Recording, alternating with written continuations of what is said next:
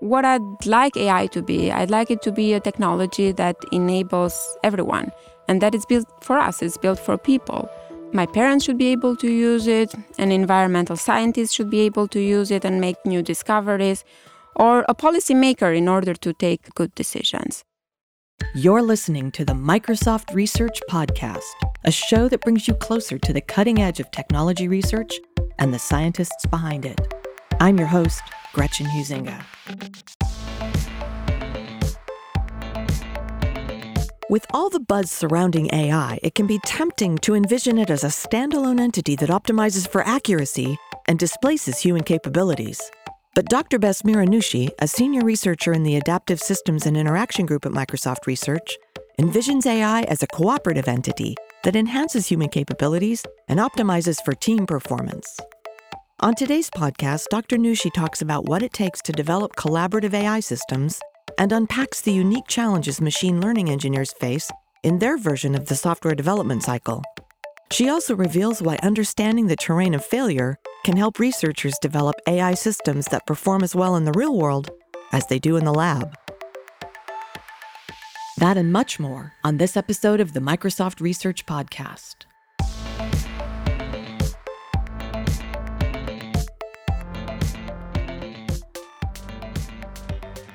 Besmira Nushi, welcome to the podcast. Thank you. It's great to be here. I've been following the podcast in the last year, and it's always interesting. Every new episode is different. You've been following the podcast. That's nice.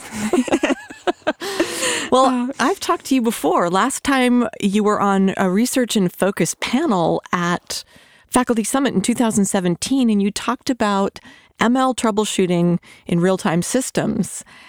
Let's go there again. Mm-hmm. As a senior researcher in the Adaptive Systems and Interaction Group, you work at what you call the intersection of human and machine intelligence. Yep. Which I love. So we'll get to your specific work in a minute, but in broad strokes, what's going on at that intersection? What gets you up in the morning? Well, the intersection is a rich field, and it really goes both ways. It goes into the direction of how can we build systems that learn from human feedback and input and intervention, and maybe learn from the way people solve problems and understand the world. And it also goes in the other direction, in how can we augment the human capabilities by using artificial intelligence systems? How can we make them more productive at work and putting the best of both worlds together? Let's talk a little bit more about this human-AI collaboration. You've framed it in terms of complementarity because humans and machines have different strengths and weaknesses.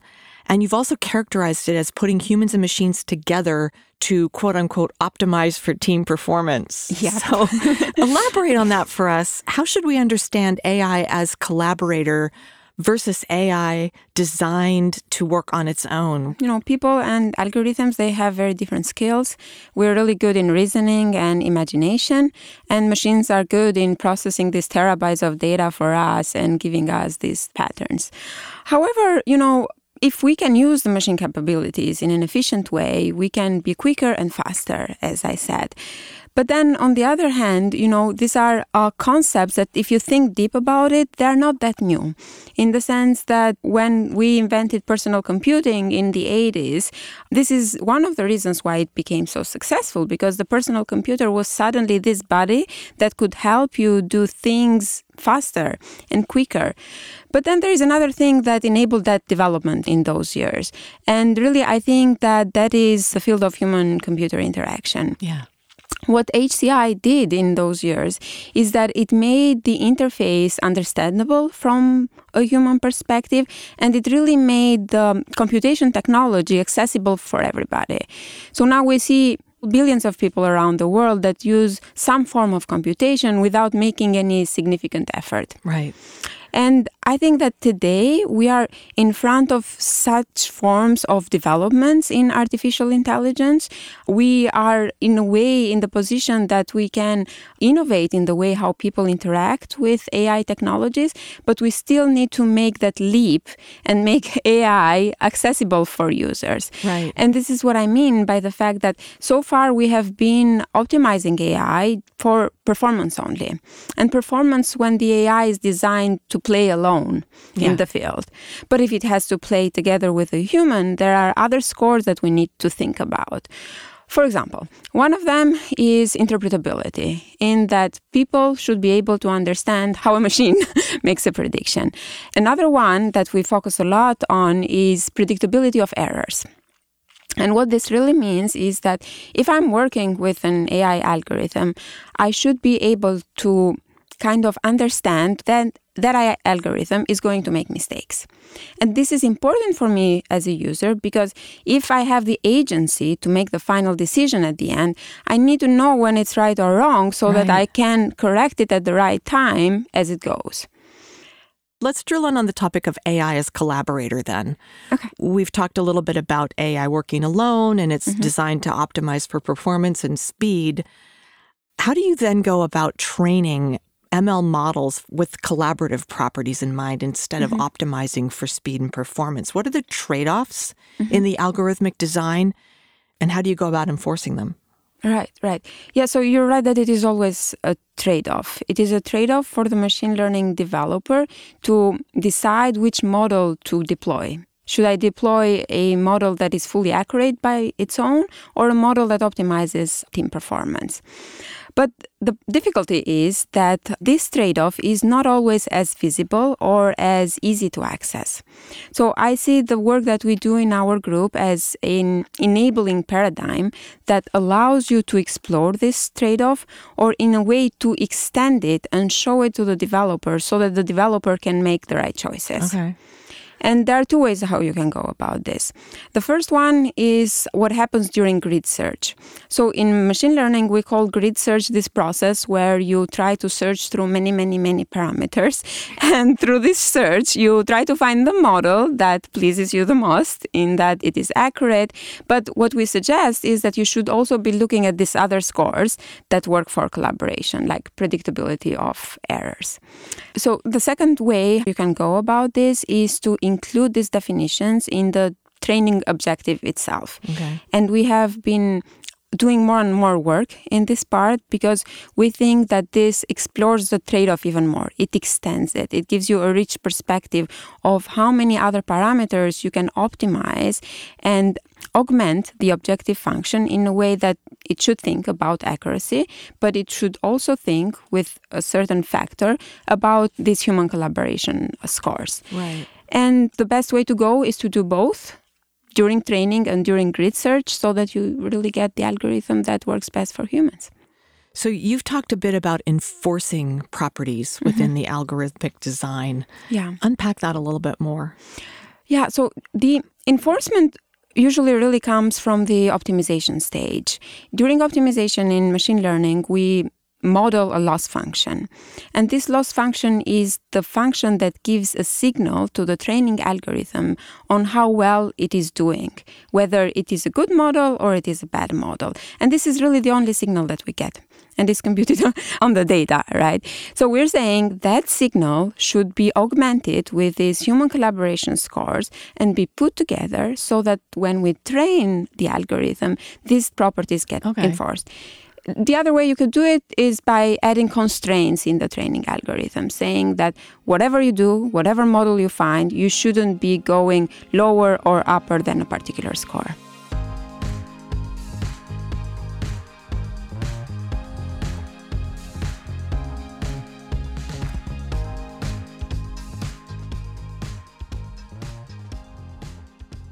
Well, let's turn our attention to the methodologies and tools you're working on for machine learning systems. And before we get specific, I'd like you to give us a general overview of the software development cycle writ large, talking about the differences between traditional software development and software engineering for ML systems.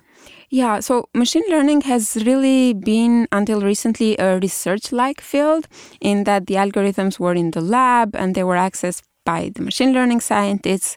But now that we have machine learning deployed out there in the field in different products, machine learning software is being combined with traditional software. However, these two are very different in nature together, in that machine learning software can be undeterministic. It may be hard for you to say what it is going to do. And it also may have a black box nature in that it's hard to understand what exactly it is going to say. And also, it may make these types of mistakes that do not happen because of bugs in the code. It may just be because the data that you are training the algorithm upon might either be insufficient, in that there is not enough to learn what you want to learn, or it may not quite resemble what is out there in the real world. It is just lab data, and it's never going to be as rich as the world that we live in. And also, needless to say, this is a very subtle difference, but we often forget about it, is that in machine learning, we don't really write the code that is going to execute the program. We write the algorithm that is going to process the data and come up with a function that is the actual code. So all these differences make the process very, very different. It is very data dependent. And in traditional software engineering, for example, we didn't have these parts of the life cycle that we currently care so much about. Like, for example, data collection and data cleaning if it has mistakes. In fact, according to a study that we recently did at Microsoft, collection and cleaning takes at least 50% of the time from a machine learning engineer. And, this is significant. Yeah. It's a lot of time that is spent into these new stages. Yeah. The other thing is versioning. So in traditional software, we know very well how to do versioning. We have tools like GitHub and other versioning tools that do that for us. But in machine learning, we have to version not only code, we have to version the model, we have to version the data and the parameters of the model. So there are all these things that are entangled together and that we need to version in the right way. Okay, so let's go a little deeper there. You've got your traditional software engineer that is very comfortable with how this all works. And now you've got machine learning engineers that are adding on layer upon layer to this software development cycle.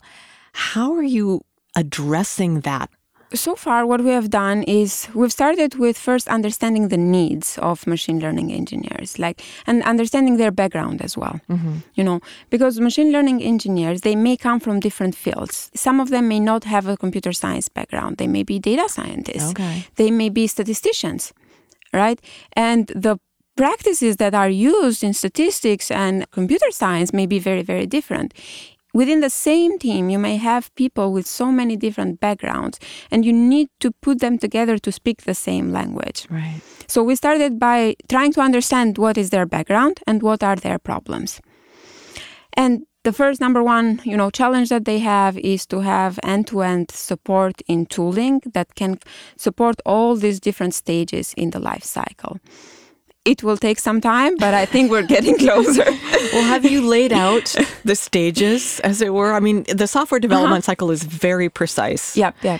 And the machine learning cycle is a lot bigger, isn't it? It is. So we have defined a few stages, and there's other work that have tried to do the same thing. We have stages like data collection, data cleaning, model training, feature engineering, and then model monitoring and debugging and maintenance. So these are kind of the main stages, if I didn't forget any of them. Yeah, I know. But what is different, there's something that is very interesting in the difference between the two, is that the machine learning lifecycle is very experimental. In that it is a little bit of trial and error, in a way, this grid search that I mentioned earlier. Yeah. It's a little bit of trial and error. You have to try different things to see whether it works for your domain. Maybe you clean the data once more. Maybe you add some more features or a different representation. So there is a lot of experimentation. And when there is a lot of experimentation, there is a lot of uncertainty. You don't know as an engineer whether it's going to work or not. Right. So it has changed even the way we plan and manage projects. Well, let's go a little deeper and talk about that troubleshooting and debugging that you're working on. It's a key challenge for all software systems, but it's particularly challenging for debugging a black box. And especially for complex mission and safety critical software and hardware, which you're dealing with all the time in the real world. So how do you go about, let's get real, how do you go about designing methodologies for the debugging phase in the ML development cycle? Yeah, it's a topic that is really timely. in that, if this is deployed in places that are high stake, like in medicine or autonomous driving, this can really have like either a very good impact or a very bad impact on or people. Or flying, yeah, exactly. It can have a different impact on people's life. One of the things that we say in our work is that good debugging practices start from rigorous evaluation. You know how many times we hear things such as, this model is 90% accurate on a particular benchmark. And we use that one single score to describe the whole performance of one algorithm on the whole data set. Often that single number may hide so many important conditions of failure that we don't know about and that are so important to know if you are an engineer. What we suggest is that performance number should be sliced down into different demographics and different groups in the data so that we really understand, is there any pocket in the data that is maybe underrepresented and maybe the error rate is higher? Right. So these are the things that we suggest to do.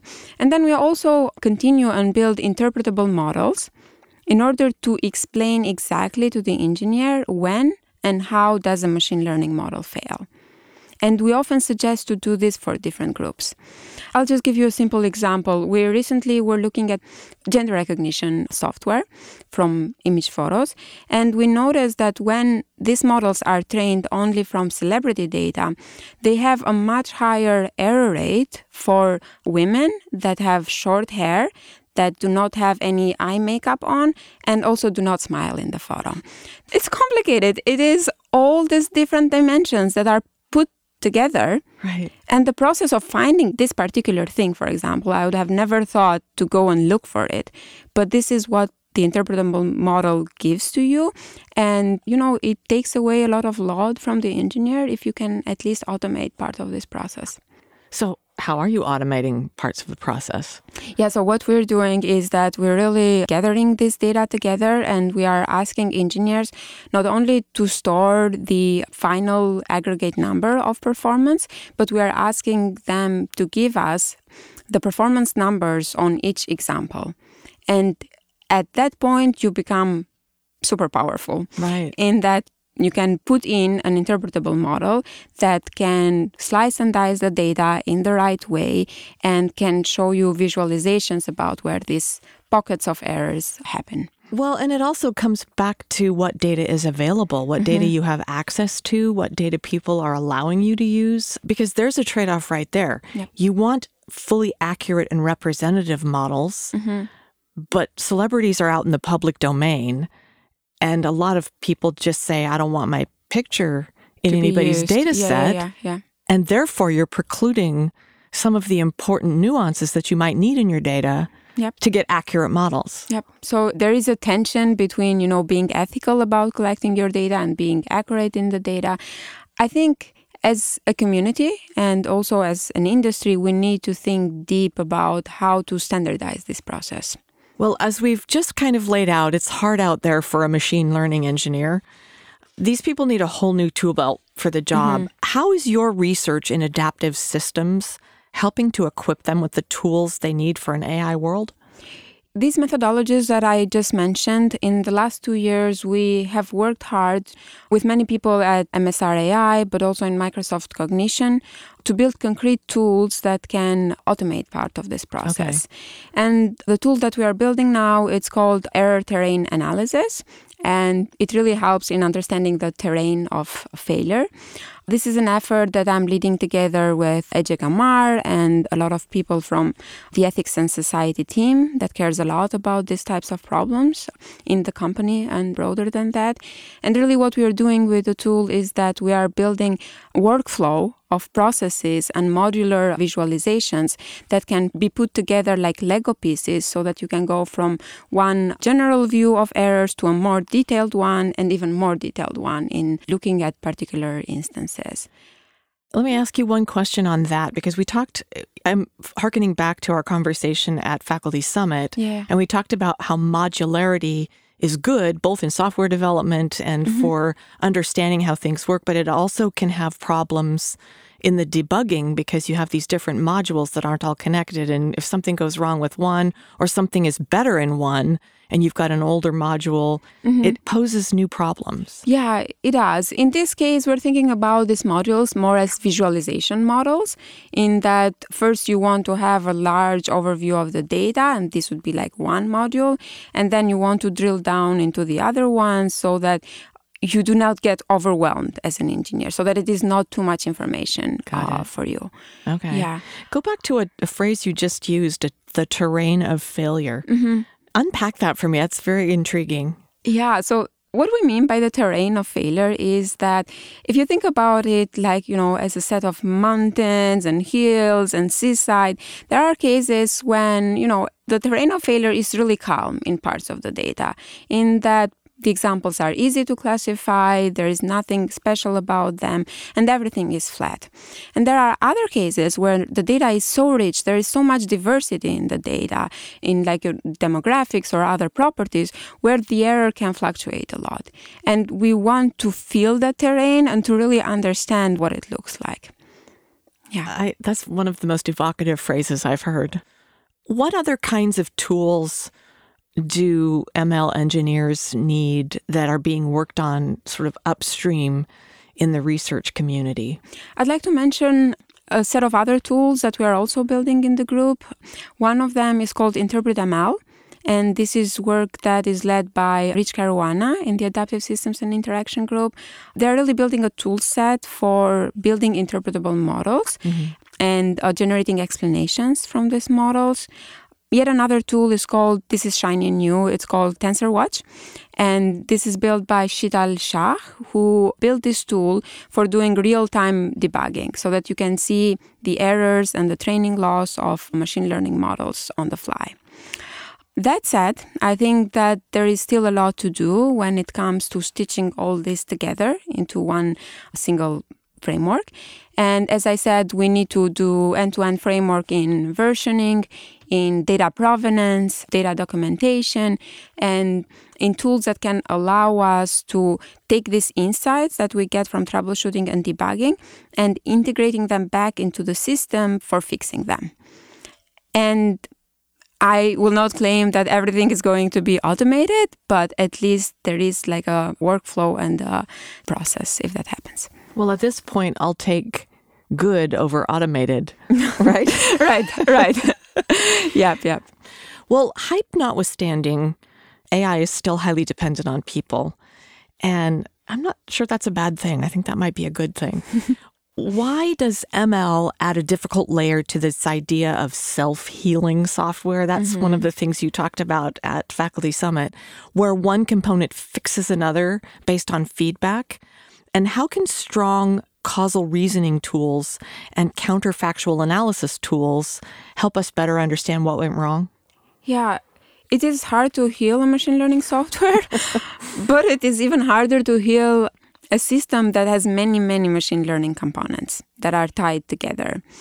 And the reason why that is difficult is because sometimes it is hard to understand the different dynamics and interactions between the components. We've done this work that I also talked during the Faculty Summit on generating counterfactuals in the subcomponents in order to understand how these differences in the subcomponents affect the larger systems. Right.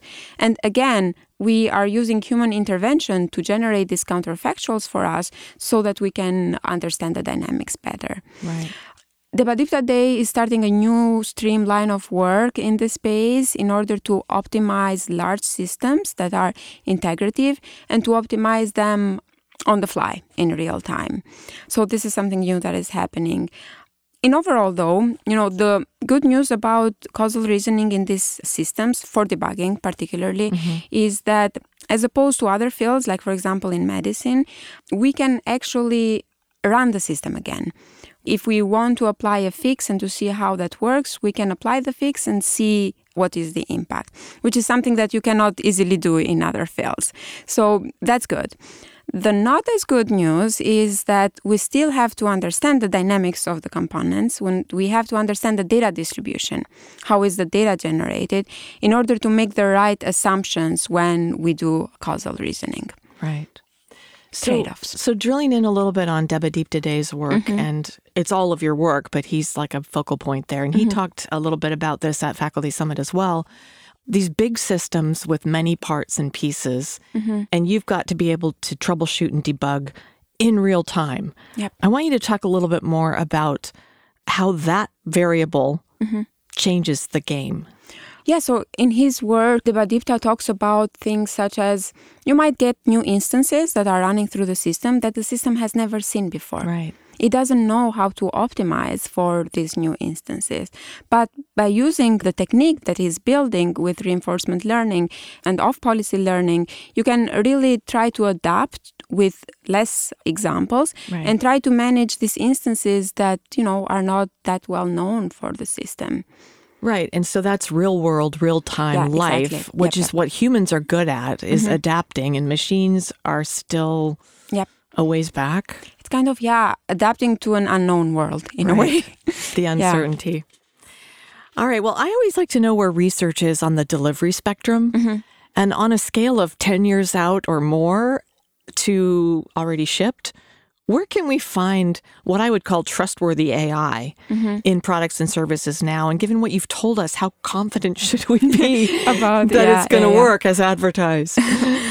So I think that there exists some grand opportunities for us as researchers to work with engineers together in order to really improve this tooling aspect for allowing rigorous evaluation and debugging.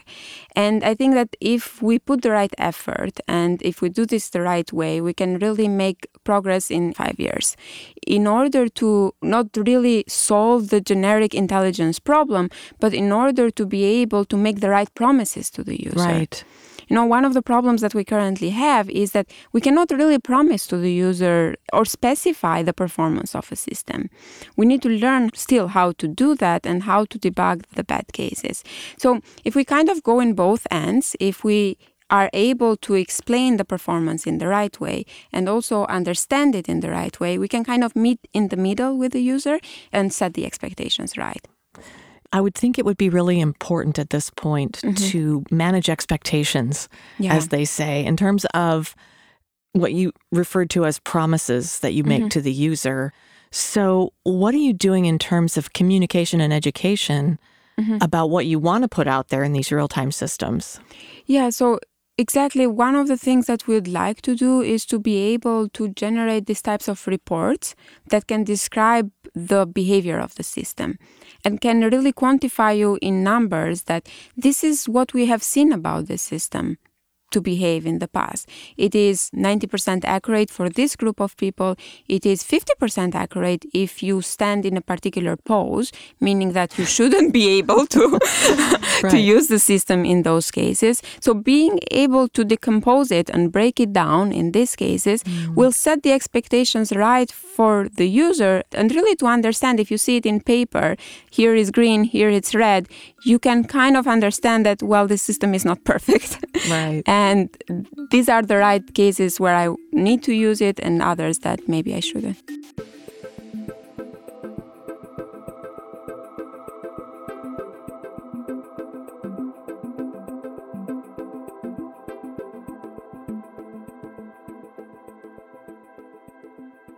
Well, this is the part of the podcast where I like to ask what keeps you up at night. We could go in a couple directions here, either on the technical front or the social front, or maybe even both.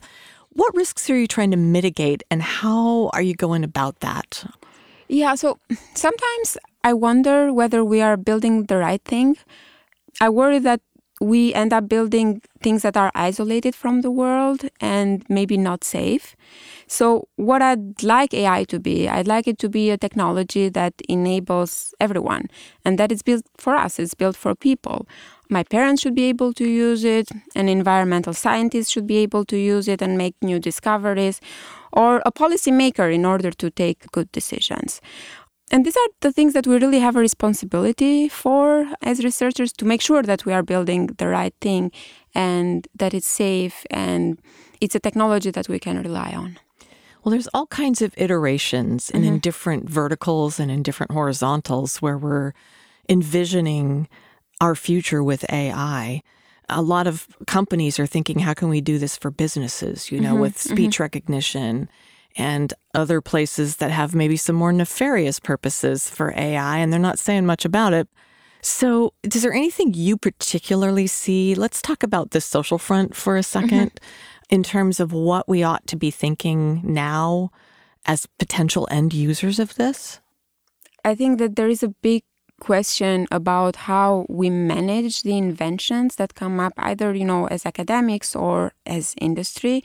There are decisions that need to be made in terms of how do you monitor and how do you report how you are using a certain product, right? Because we see these questions coming up even for other technologies that are not really related to intelligence. And there should be some sort of protocol when you buy a certain product as a user to really claim which scenarios you are going to use it and for what reason. So that ends up on the upstream regulatory end of things, and it goes into much more of the ethics and policy around AI. Well, tell us your story, Besmera. How did you get started in computer science? Where has your journey taken you, and how did you end up at Microsoft Research doing the work you're doing? I did my undergrad in Albania, which is my home country. So this is a small country in southeastern Europe. One interesting thing about how I started is that in Albania, computer science is a very gender-balanced field, in that my peers at the university, 50% of them were women. And in a way, I feel really lucky that I started my career in such an environment. It gives you the type of confidence that maybe one wouldn't get if you are in a different environment. After that, I went for a master's. It was a double degree master's in Germany and in Italy. So I ended up spending 1 year in each of those. This was in data mining and HCI. Then I started my PhD. I spent 5 beautiful years in Switzerland at ETH Zurich. And this was again at the intersection of human computation and machine learning. Yeah. So in a way, this thing about me being at the intersection of machine learning and people has followed me in my career. And I think it has really been because I cannot give up any of them.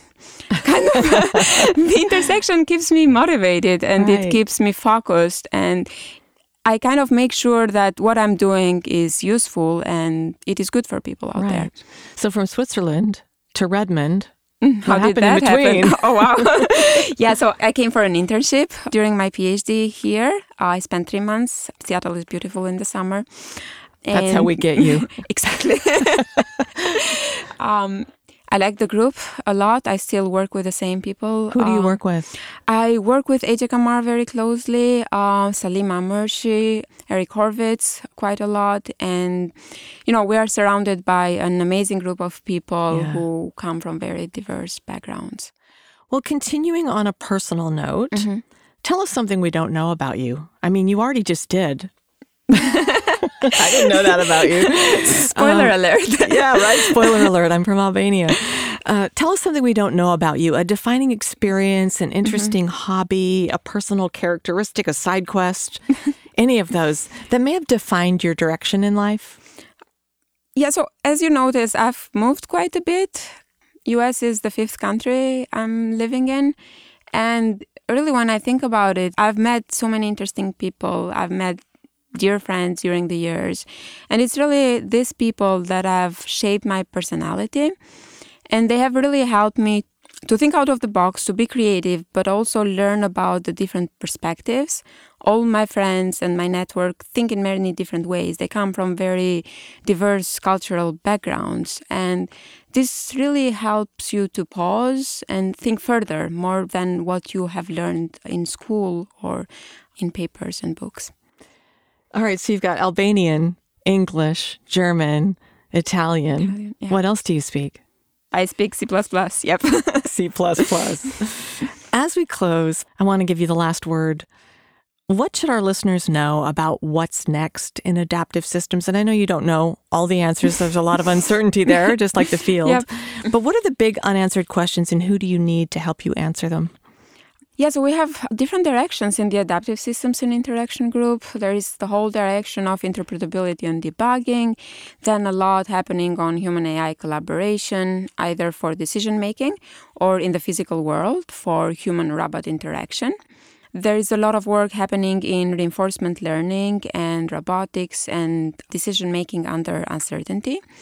Overall, if I have to put a theme around this, is that we like to think about problems that are happening out there in the real world, so not in the lab. And we want to build trustworthy AI systems that operate out there. And as such, in all this diversity, we look for people that do have a strong technical background, but we also look for people who can speak all these different languages and are eager to learn more about each other's field. Bes Maranushi, thank you for joining us today. Thanks for having me.